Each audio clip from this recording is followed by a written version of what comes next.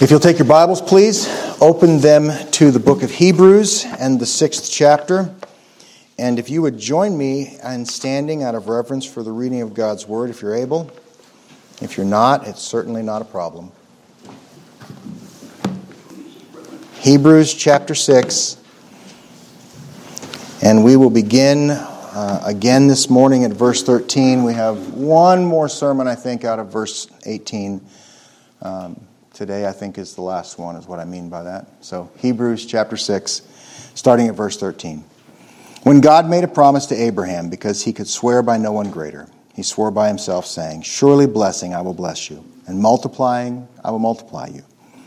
And so after he had patiently endured, he obtained the promise. For men indeed swear by the greater, and an oath for confirmation is for them an end to all dispute. Thus God, determining to show more abundantly to the heirs of the promise the immutability of his counsel, confirmed it by an oath, that by two immutable things in which it is impossible for God to lie, we might have strong consolation who have fled for refuge to lay hold of the hope set before us. This hope we have as an anchor of the soul, both sure and steadfast, and which enters the presence behind the veil, where the forerunner has entered for us, even Jesus, having become high priest forever, according to the order of Melchizedek. Let's pray.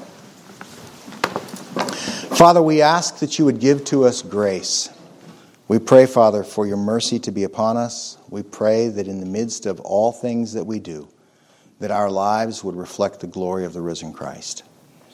God, we pray that means that our hope would not be set on the things of this world, and that our refuge would not be in vain things, but that our hope would be in Christ, and that our refuge would be in that hope.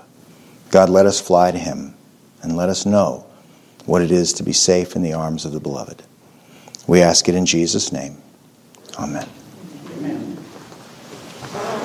So we've been considering the refuge offered to us by God. It is a sure and certain promise, and it's an offer that cannot be outdone, and it's an offer that cannot be undone. But it's also an offer that is not yet manifest to us. Therefore, we have hope. Hope matters, and it's important that we understand its nature and its purpose so that we might gain the comfort of God's promises in all of our difficulties. It is this hope that makes the refuge a sweet haven of rest in times of trial, and it is this hope that secures our days when nothing makes sense. When we fly to the refuge of Christ, it is hope that we cling to, and that hope sustains us throughout all our lives. I felt at the end of last week's sermon that I left us kind of high and dry and didn't really bring it home to talk about the hope in our lives. I actually wasn't planning this sermon. But just in reflecting and contemplating what the Lord gave last week, it certainly fell into two parts. And so today you kind of get the conclusion of last week's sermon that I should have thought to prepare and have ready for you last week. We just would have stayed an extra hour. Everybody okay with that? We talked about flying to Christ, and we talked about the refuge that we have in him. We talked about the idea that Jesus is a singular being in all of creation, that there is nobody like him, that he is over all creation, being the second person of the Godhead. We talked about flying to him from our sin. We talked about flying to him from our trials and flying to him from that which is our main problem, which is our rebellion against God. But we stopped short of considering what it is to fly to him regularly, to fly to him as a people of God who lean on him for the only support that we ever could have and frankly ever will need. It is true that life is going to be nothing but flowers and roses and peaceful days if you listen to stupid people. Because the Scripture tells us plainly, in the words of Jesus himself, that in this life you will have trouble. But Jesus goes on to say, "Fear not, I have overcome the world." In other words, the way that we look at this life should be shaped by what God says this life actually will entail, not by what popular preachers who are looking for your money tell you the life holds. Amen? And much of the conflict that the world has with the church is the fact that the church has not been the church. The church has instead been the world wearing nicer clothes. The church has become exactly what the world says it is and just Christianizes it a little bit, dresses it up a little bit, and makes sure that it has good caps on its teeth, and then everything else is just fine. Beloved, hear me. That's not the way that God describes the world. God describes the world as antithetical to Christ. God describes the world as hating Christians. God describes the world as being opposed to us because fundamentally we are opposed to it. Fundamentally, we are opposed to the things that the world loves. We do not love evil. We do not love sin. We do not love wickedness. We do not love all the things that the world says it desires. And so we find ourselves in the midst of trials and conflicts and difficulties that we may not be prepared for. But God tells us if you fix your eyes only on this world, you're going to be blindsided. If you fix your eyes only on this world, you're going to fall short of what He's calling you to be because you're not going to quite know how to handle it. Instead, we need to understand that the refuge to which we fly may not have a manifest declaration of, oh, look at this good thing that came into my life because I trusted Christ today. This is a refuge of hope. And if we're going to fly to a refuge of hope, we have to understand the nature of hope. We have to understand what hope actually is. And the first thing in hope's nature is that it is future. By definition, hope is not yet. Amen? By definition, hope is something that you do not yet possess. It's something that is not now. So whether we speak of eternal or temporal, the very word hope implies that you do not yet possess what you have been promised. So if I say to you, for instance, tomorrow I will come to your house and fix your heater. She's going to stay awake all night hoping that I get that done.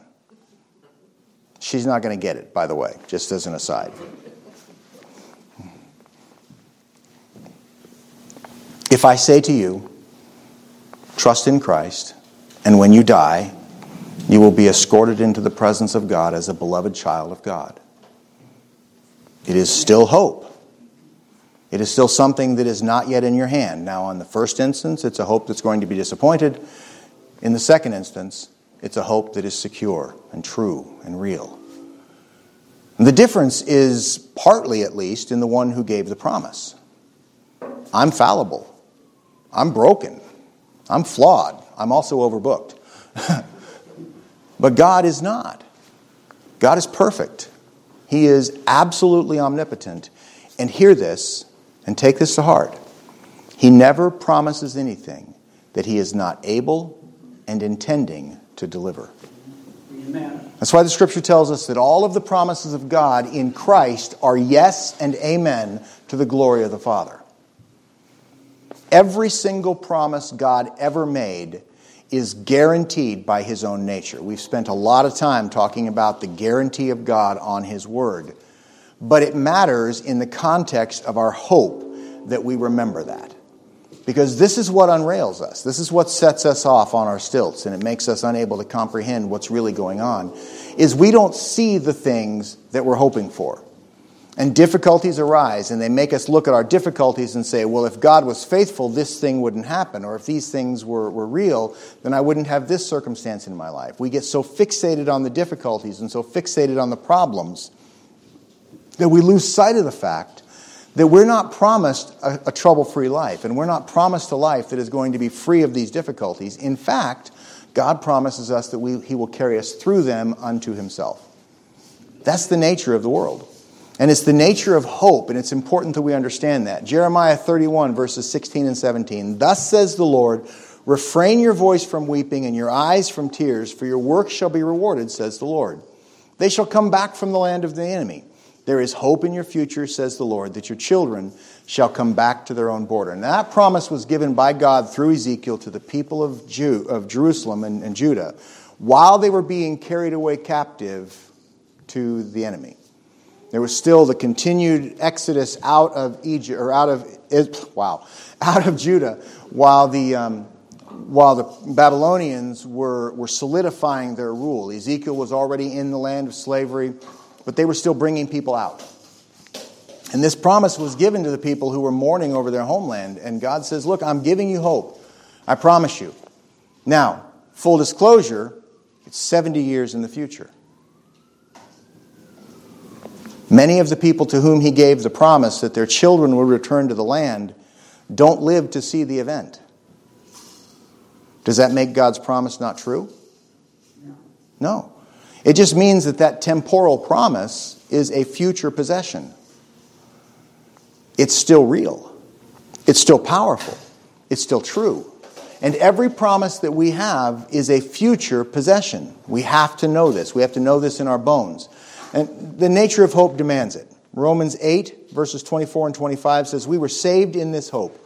But hope that is seen is not hope. For why does one still hope for what he sees? If we hope for what we do not see, we eagerly wait for it with perseverance. So the idea is that we have a future hope and we have a hidden hope. But we also have a living hope. 1 Peter 1:3 says, blessed be the God and Father of our Lord Jesus Christ, who according to his abundant mercy has begotten us again to a living hope through the resurrection of Jesus Christ from the dead. And what does it matter to us that our hope is living? Well, first of all, a dead hope means that it's not going to be fulfilled. But second of all, this points us to the reality that the heart and the core of our hope is in the person of Jesus Christ. The heart and the core of our hope is in the fact that Jesus Christ, our Savior, both died and was raised again and lives forever at the right hand of the Father. That he has been glorified, that he has been accepted, and that his sacrifice on our behalf has been accepted. The truth of the matter is that our hope divorced from Christ is empty. So as soon as you start to hope in a happy life in heaven, or a happy life here, or a happy things here, or this great event, or, I hear people talk about heaven like it's only going to be the great family reunion. If that's your only definition of heaven, you need to redefine your soul. Because while there will be family reunion, the main course of heaven is the enjoyment of God eternal and the presence of Jesus Christ, unfiltered and forever. That's the attraction. Which is why, coincidentally, lost people look at heaven and say, I don't want to go there. They're right. They have no desire to go there because they hate God. And so they try to redefine it into the endless day of fishing, the endless day of golf, the eternal day of racing or whatever. I see the little Dale Earnhardt, fastest race car, fastest angel in heaven, whatever. I see all these things, and it's people redefining heaven for themselves. They have no interest in the God who is. They have no interest in worshiping him, and it's because their hearts are still dead. And any hope that is divorced from Christ is just as dead. We have to know the truth that everything that we have and everything that we desire is wrapped up in the person of Christ. Because of this, it is a blessed hope. Look at Titus chapter 2. Titus chapter 2, starting at verse 11, please.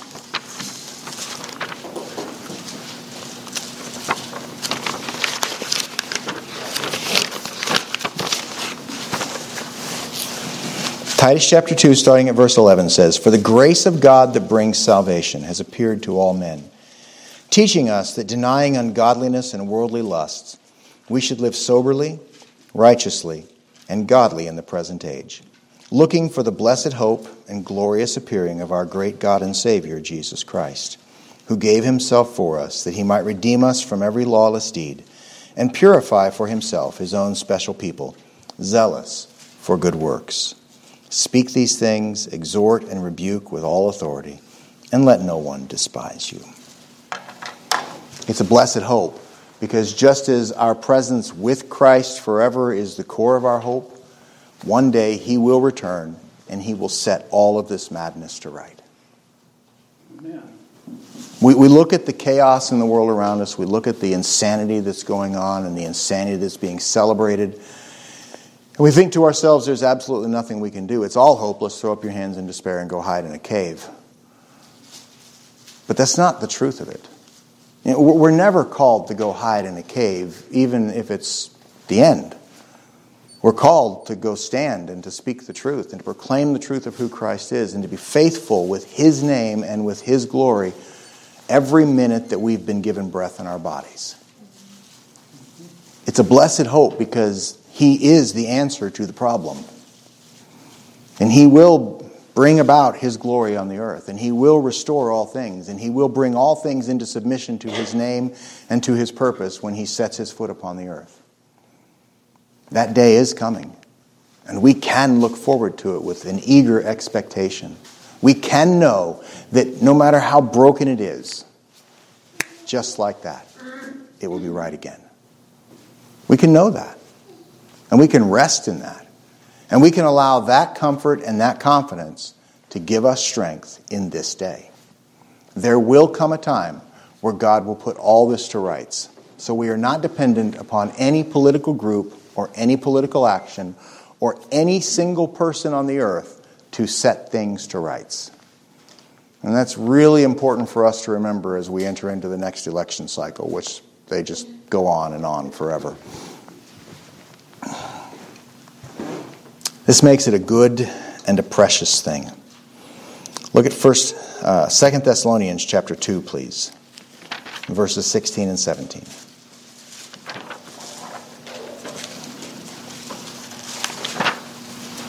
2 Thessalonians 2, and verses 16 and 17.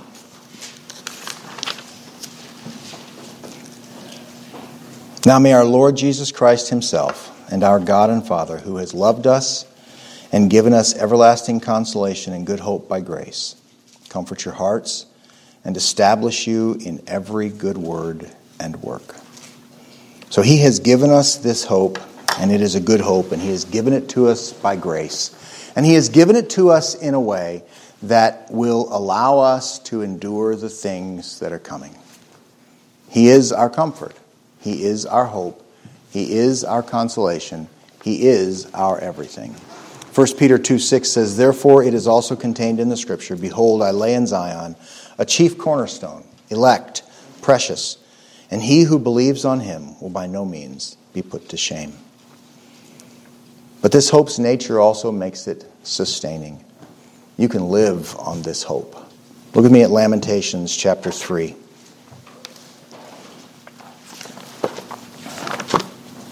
Lamentations chapter 3, starting at verse 21. This I recall to my mind, and therefore I have hope. Through the Lord's mercies we are not consumed, because His compassions fail not. They are new every morning. Great is your faithfulness. The Lord is my portion, says my soul. Therefore, I hope in Him. Some context is helpful, because the book of Lamentations was penned by the prophet Jeremiah as Jeremiah was watching Jerusalem burn. He had seen the destruction of Jerusalem. He was watching the temple in flames.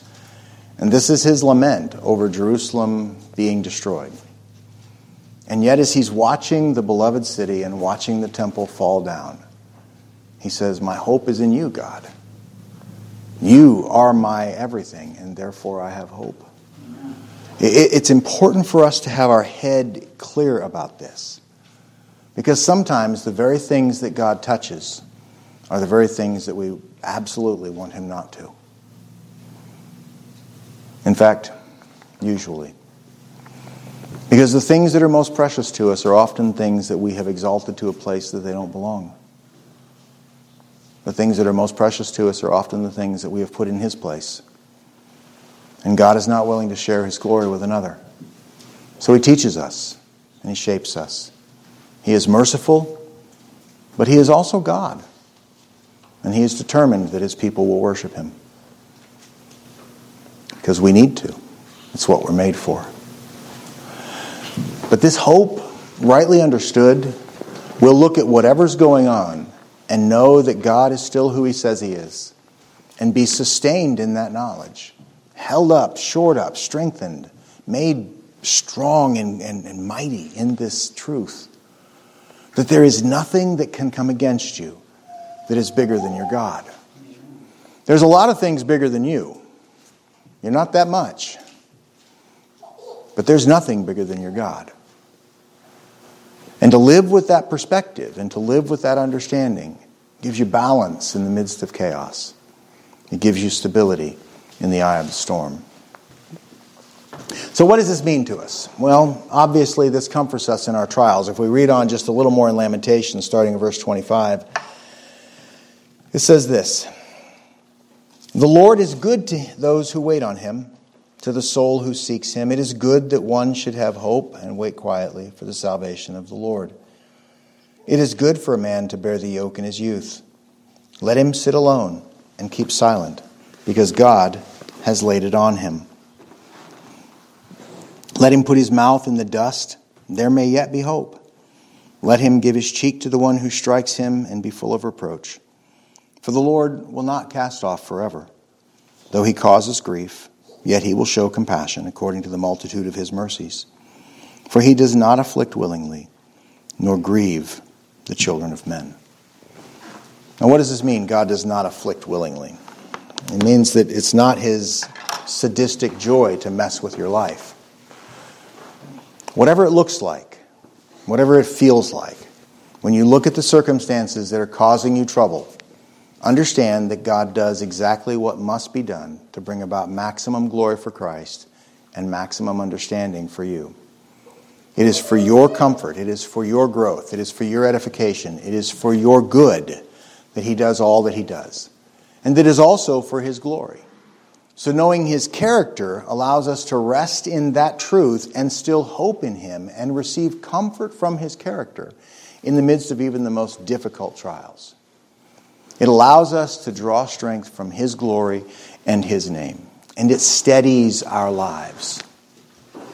You ever feel like your life is just on a ship adrift at sea with no anchor, no rudder, no sail, no control whatsoever? You're just getting beat all over the place and barely holding on? Or is that just me? It's just me, Gene says. Okay. The truth of the matter is, I know we all have that feeling sometimes. And most of those feelings come from the fact that we feel like if our days and our circumstances are out of our control, they're out of everybody's control. Like we're all just a victim being played by the world around us. It's because we have forgotten that there is nothing that happens apart from our God's sovereign will. These days are ordained by God. It means, first of all, that there was an appointed time of their beginning and there will be an appointed time of their end. But more than that, and I want you to hang on to this, they are ordained by God, and therefore these days are important. Amen. Okay? We look at the world around us and we say to ourselves, I wish that everything was different. I wish we could go back to the old days. I wish we could go back to the 1950s or whatever your golden era is. I'm not even going to address the reality, apparently I am, that those days are just as bad as these. You just don't remember them clearly. But I am going to tell you that the reality is God has prepared these days for you because he has prepared you for these days. Amen. There is something being accomplished by his glory and by his perfect will for even trials such as this. These days are manifestly for his glory, and they are important and should not be minimized. God has purpose in your sorrow. He has purpose in what he has brought into your life. He has purpose in what he has ordained for your existence. He has purpose in your difficulties, purpose in your trials, purpose in your conflicts. He has purpose in every single thing that he brings to you. So if he has purpose, then he also has comfort to support you in that purpose. This is your hope. Fly to him. This is what we ought to do. We ought to be seeking his face in everything. And God has the end in sight for your trials, which means they are never meaningless cruelties. He knows what the end is. And I'm not saying the termination of them, I mean the focus. He knows exactly why He's brought these things into your life. And having brought them into your life, He will carry you through to completion in them so that you receive the good that you are intended to get from them. That good is a guaranteed reality. It just takes a little while. And His purposes will always be worth the difficulties. Amen. That is an always true statement. What God is bringing into your life is always worth the cost of what it takes to get it there. Period. Because what God has in mind for your life is always best. So as people of God, there is no room for us to be wallowing in our misery and whining about our difficulties. Instead, we ought to be encouraging one another. I'm not saying don't share these things, but our purpose ought to be to encourage one another and to lift one another up and to pray for one another and always to refocus one another by the Word of God to see things aright. Because I'll tell you something about myself that I believe is true about everybody here. When I'm in the middle of it, I don't see out of it very clearly. Amen? I need somebody to come alongside me and say, hey, brother, let's think about it this way. Let's go to the Word. Let's pray. Let's understand what truth is. That's our job for one another. That's our role as the body of Christ. The primary function of the body of Christ is the ministry of the gospel unto ourselves, one another, and unto the world around us. We are always to be gospel-driven. If we are going to be nothing but a social club, go someplace else. Amen? We are to be gospel-driven, gospel-focused, gospel-purposed. And that doesn't mean we don't get to have fun. That doesn't mean we don't get to enjoy one another's company. And that doesn't mean that there is not a social aspect to our fellowship. But that is not its purpose. That's sort of the overflow. We are gospel-focused and gospel-driven. And we have to be. Because we need the gospel more than we need anything else. None of those other things and none of those other organizations are called to be the gospel in the world. That is the responsibility of the church.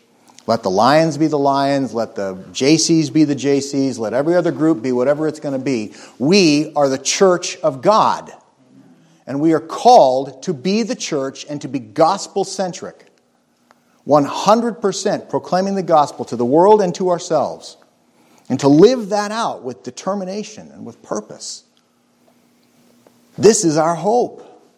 And part of our great difficulty with the world in which we live is that we have shunted our hope to the side and instead basked in the dirty water of the earth's cast-off swimming pool. And said, oh, this looks like a nice place to have a drink.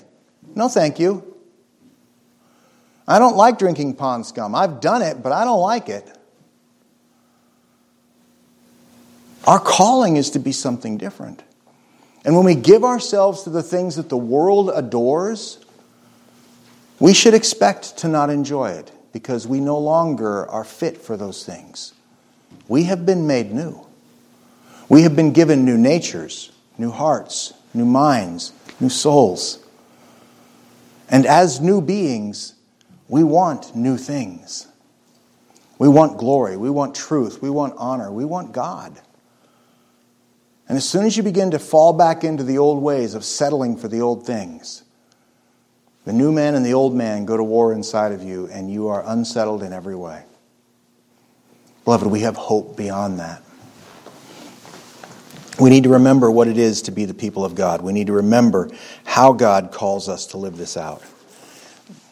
The flip side of it is that knowing this hope is real keeps us from despair. Now, some of you are people who, when you are under the burden, you become rage monsters. That would be me. Some of you are the other side of the spectrum, where you are burdened, you are given to despair. The quiet desperation of a dying man, that's sort of how it looks. And you see people that just sort of shrink into themselves and they collapse under the weight of their burdens. And in the end of it, what we need to recognize is that God gives us hope to defend us from both of these poor extremes. Turn to Psalm 119. We'll start at the first verse and read to the 177th. No, not quite. 176, that's all. Because there's only 176 there. All right, so Psalm 119, verse 49. Remember the word to your servant, upon which you have caused me to hope. This is my comfort in affliction, for your word has given me life. I'm going to read that again. Remember the word to your servant, upon which you have caused me to hope, for this is my comfort in my affliction, for your word has given me life. Beloved, if we have our head on straight and our eyes fixed steadfastly on the glory of God, despair should not be in our vocabulary. Now, I understand that we're all human, and sometimes we're going to get sideswiped. And we're going to give in to despair. And we're going to give in to sorrow. And we're going to give in to this debilitating grief for whatever circumstance you're looking at. But the solution to it is very simple. To give our attention to the Word of God. It is life to us. The Word of God gives us life, gives us hope, gives us understanding, gives us clarity, gives us truth. It gives us a perspective that allows us to see beyond the moment. And more than that, it gives us hope. When we see the Word and we see the truth of the Word, God gives us hope through His Word. It is a sure and steadfast hope, and nothing can ever destroy it. Nothing can ever take it away. Nothing can ever wrest it from your hand. Nothing can ever make your hope less true, because God is the one who is the guarantee of your hope. It's His work to make sure that you get what He has promised you. It is not your work, which is why we need to understand that at its core, its source, it's anchored in the very promise of God. Our hope is not the imagination of men. Amen and amen and amen. If I were making this stuff up, I would sincerely desire that all of you would leave. If I were making this stuff up, I would sincerely desire that there would be no one to ever listen to the sound of my voice again, because I need not be heard. This is anchored in the truth of God. This is anchored in the Word of God, not my opinions. I haven't made any of this up. I don't have any new and original thoughts for you. I have only the Word of God. I have only the truth of Scripture unpacked and expanded for your view. This is what God gives to us. It's not something that is frangible, because when I make it up, guess what I get to do tomorrow? I get to change my mind and remake it up. I get to make something different. If I'm a creative person and I've made it up in the first place, I can give you new hopes all day of the week. I can give you new things to hope on and rest upon, new revelations from heaven and new things and new ideas that mean nothing. And I can't be held to any of them because I can just keep changing them. I should write a book. It's not based upon our ideas or our circumstances. So often a failed human hope is based on, oh, look, I got this thing that I thought I wanted, and now my hope is sure. I'm going to get the rest of it. This is going to produce all my things. Have any of you ever been a person given to shopping to heal your ills?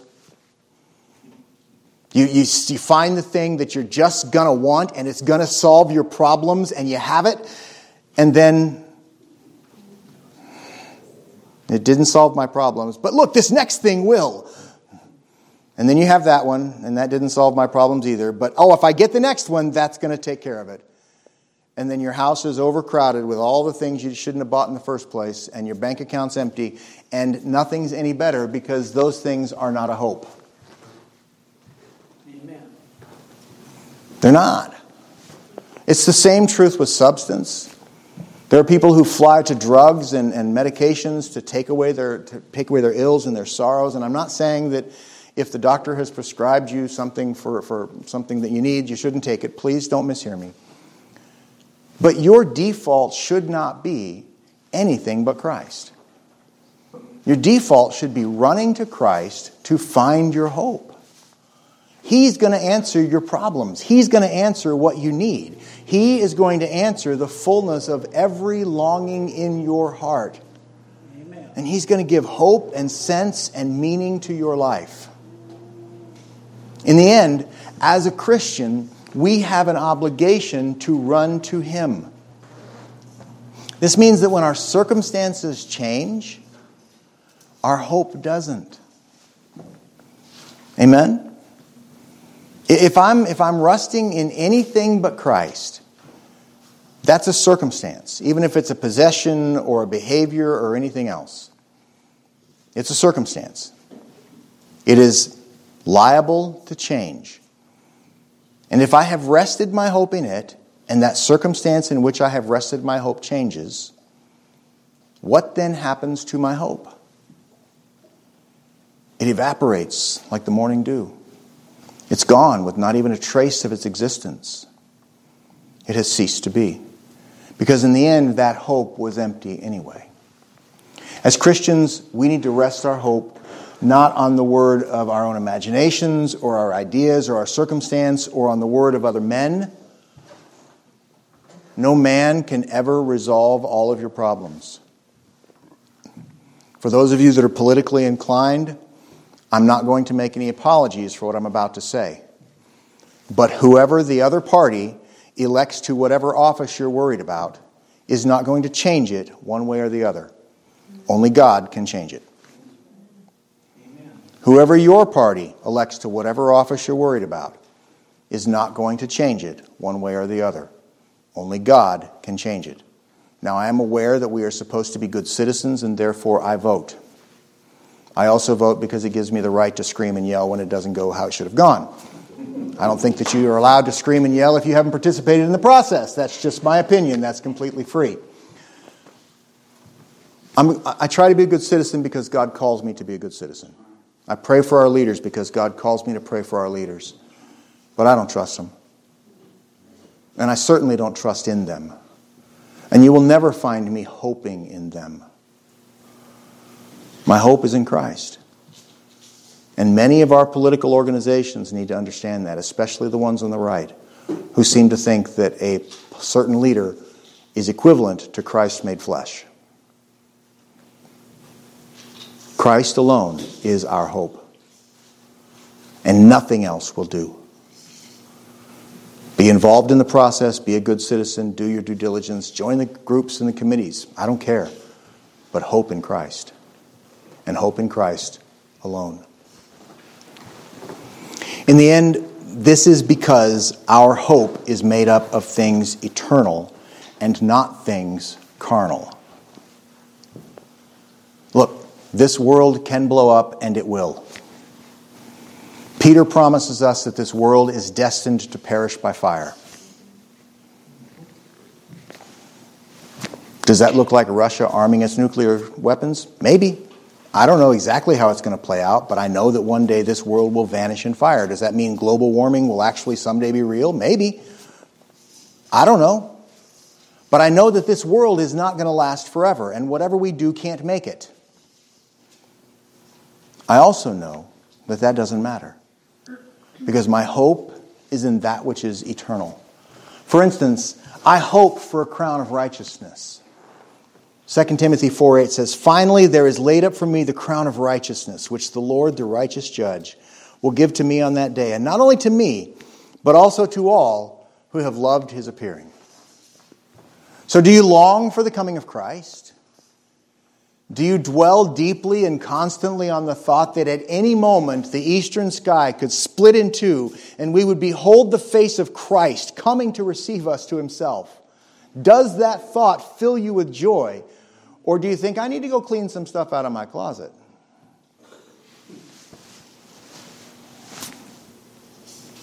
If you have loved his appearing and longed for it, there is laid up for you a crown of righteousness. This is your hope. Your hope is that God will surely give to you everything that he has promised.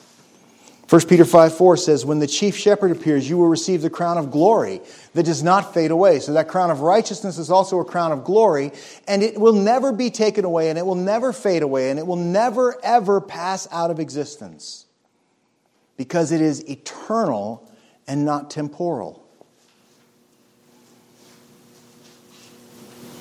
We have to focus our attention on that which actually is.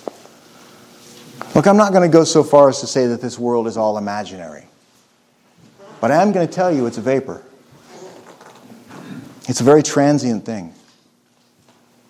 The lives in this world matter because they are connected to eternal. The things in this world matter because they influence us for eternity. This world is the shaping ground. It is the proving ground. It is the place where we are given power and opportunity to glorify God with everything that He's given to us. It's the place where we learn who He is. It's not the place we're going to stay. It's not the place that you're going to live the rest of your days in. This world is just so brief compared to the span of eternity. You guys remember the charts that they used to give us when we were in grade school and they were trying to teach us about evolution and how new man was? I'm not supporting evolution. You know where I stand on that. But you remember they talked about if the age of the earth was one day, 24 hours, that man would appear only in the last second of the last hour of the day in comparison to the age. That was their way to teach little children that the world is very old and that we are very young. I want you to take that picture and I want you to flip it. And I want you to pick the biggest number that you possibly can. Call it a googolplex of years. If you can fathom that number, more power to you. I can define it for you, but I can't fathom it. And you say all of that time is one day, 24 hours. And you look at your existence in this one day. And you say all of your life here is the opposite, the negative inversion of a googolplex of years, amount of a minuscule amount of time in comparison to the rest of it. And that's day one of eternity. We cannot fathom how much it is. And yet we pour all of our time and all of our attention into the picosecond of the smallest piece, thinking that it's going to give us, that's a real number by the way, the picosecond is a millionth of a second. We pour all of our attention into that smallest number of the smallest part of the least important part of our existence, and we think that's going to satisfy us. It doesn't. It can't. There is no way in the world that we will ever find hope or joy or satisfaction or contentment or life in this life. We only find it in Christ. We only find it in the hope of His coming. We only find it in eternity. And we need to flip the script on our lives so that we're looking beyond this moment and see things as they really are. It gives us a perspective that lets us stand in the midst of our difficulties. We have the hope of a place in heaven. In John 14, Jesus said, "Let not your heart be troubled. You believe in God, believe also in me. In my Father's house are many mansions, and I go to prepare a place for you. And if I go to prepare a place for you, I will return again and take you to myself, that where I am, there you may be also." That's His promise. If you belong to Christ, you will never be homeless in heaven. In fact, I would go so far as to say there will be no homeless people in heaven because everybody in heaven belongs to Christ. You will be housed in God's mansion. This translation that King James gives and the New King James carries over is a bad translation. It says mansions. The real word should be apartments. It's the idea that God gives us space, not in some outer ring of His glorious palace, but He gives us space in His home. We're going to be where He is. And we're going to be where He is forever. There is a place in heaven with your name already on the door. And when you get there, it'll be finished. You won't have to hang out in some temporary cottage while the house finally gets built. There's a place in heaven made for you. And it will be everything that it's supposed to be. Beloved, there's our hope. It goes beyond this life, and it goes beyond these things. And it's also purchased and guaranteed by the most precious trade imaginable. Look at 1 Peter chapter 1.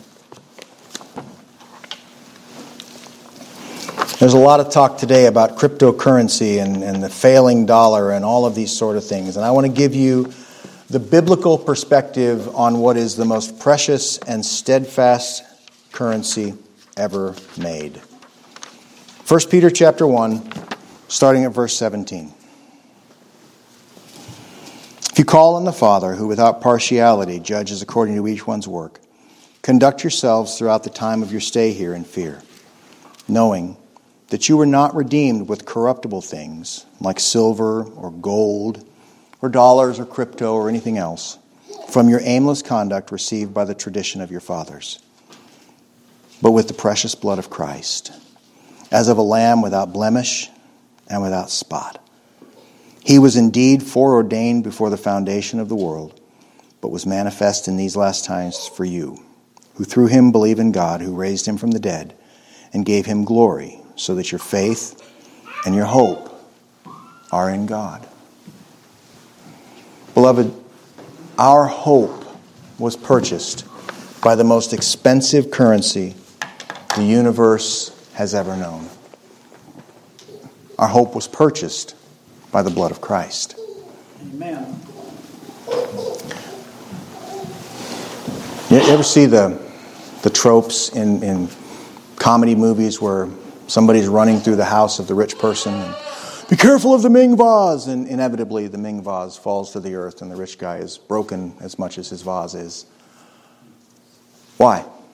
Because he spent a lot of money on it. It was therefore precious to him. Do you think that God would ever for one moment forsake something that he purchased with something as precious as the blood of Christ? Is that even conceivable to you?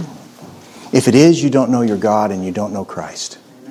You don't know the worth of his blood. You don't know the worth of his nature. If it's just that you never thought of it that way, okay. Start to think of it that way. Rest your hope in the truth that God values Christ more than he values you. And that's a really good thing. Because since he values Christ more than he values you, you are safe in Christ because Christ has purchased you with his blood. He has bought you by his own suffering. You are not yours, but you are his. And as such, he has guaranteed that God will make good on every single promise because of the value of that with which you were purchased. Amen. Bear it in mind. Let it shape your behavior. Let it shape your thinking. Let it shape your comfort. Let your heart rest with joy in the fact that your God purchased you at such a price. Because if he's purchased you at such a price, he will absolutely protect everything in your life that matters. And he will absolutely protect you because you have cost him so much. Do you understand that? Cling to that. Rest in that. Let that be your comfort and your strength in days. And let it be something that calls to us to rejoice. Romans chapter 12, starting at verse 9.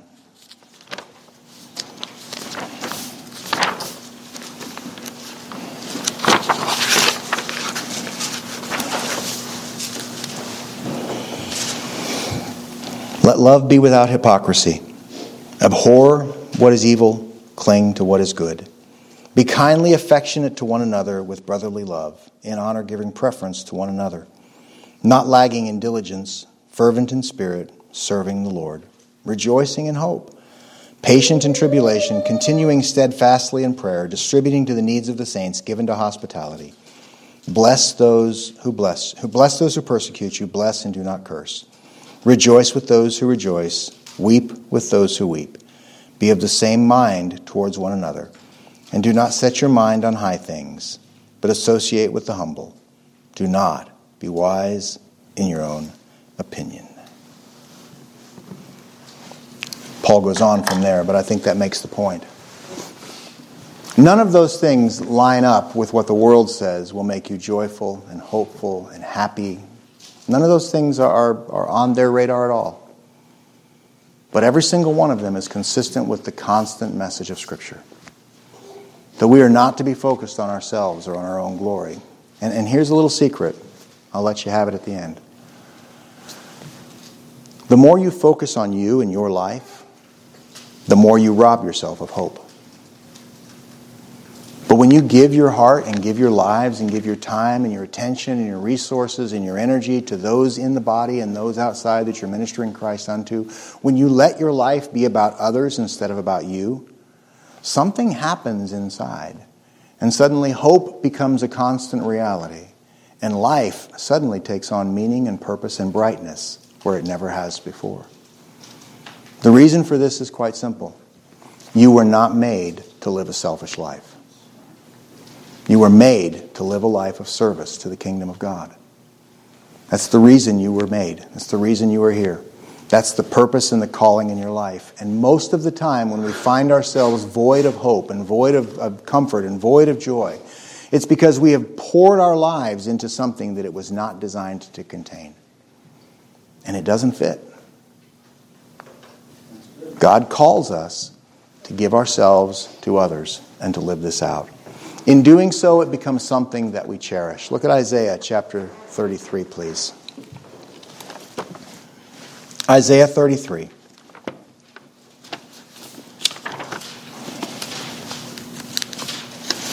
Verses 5 and 6.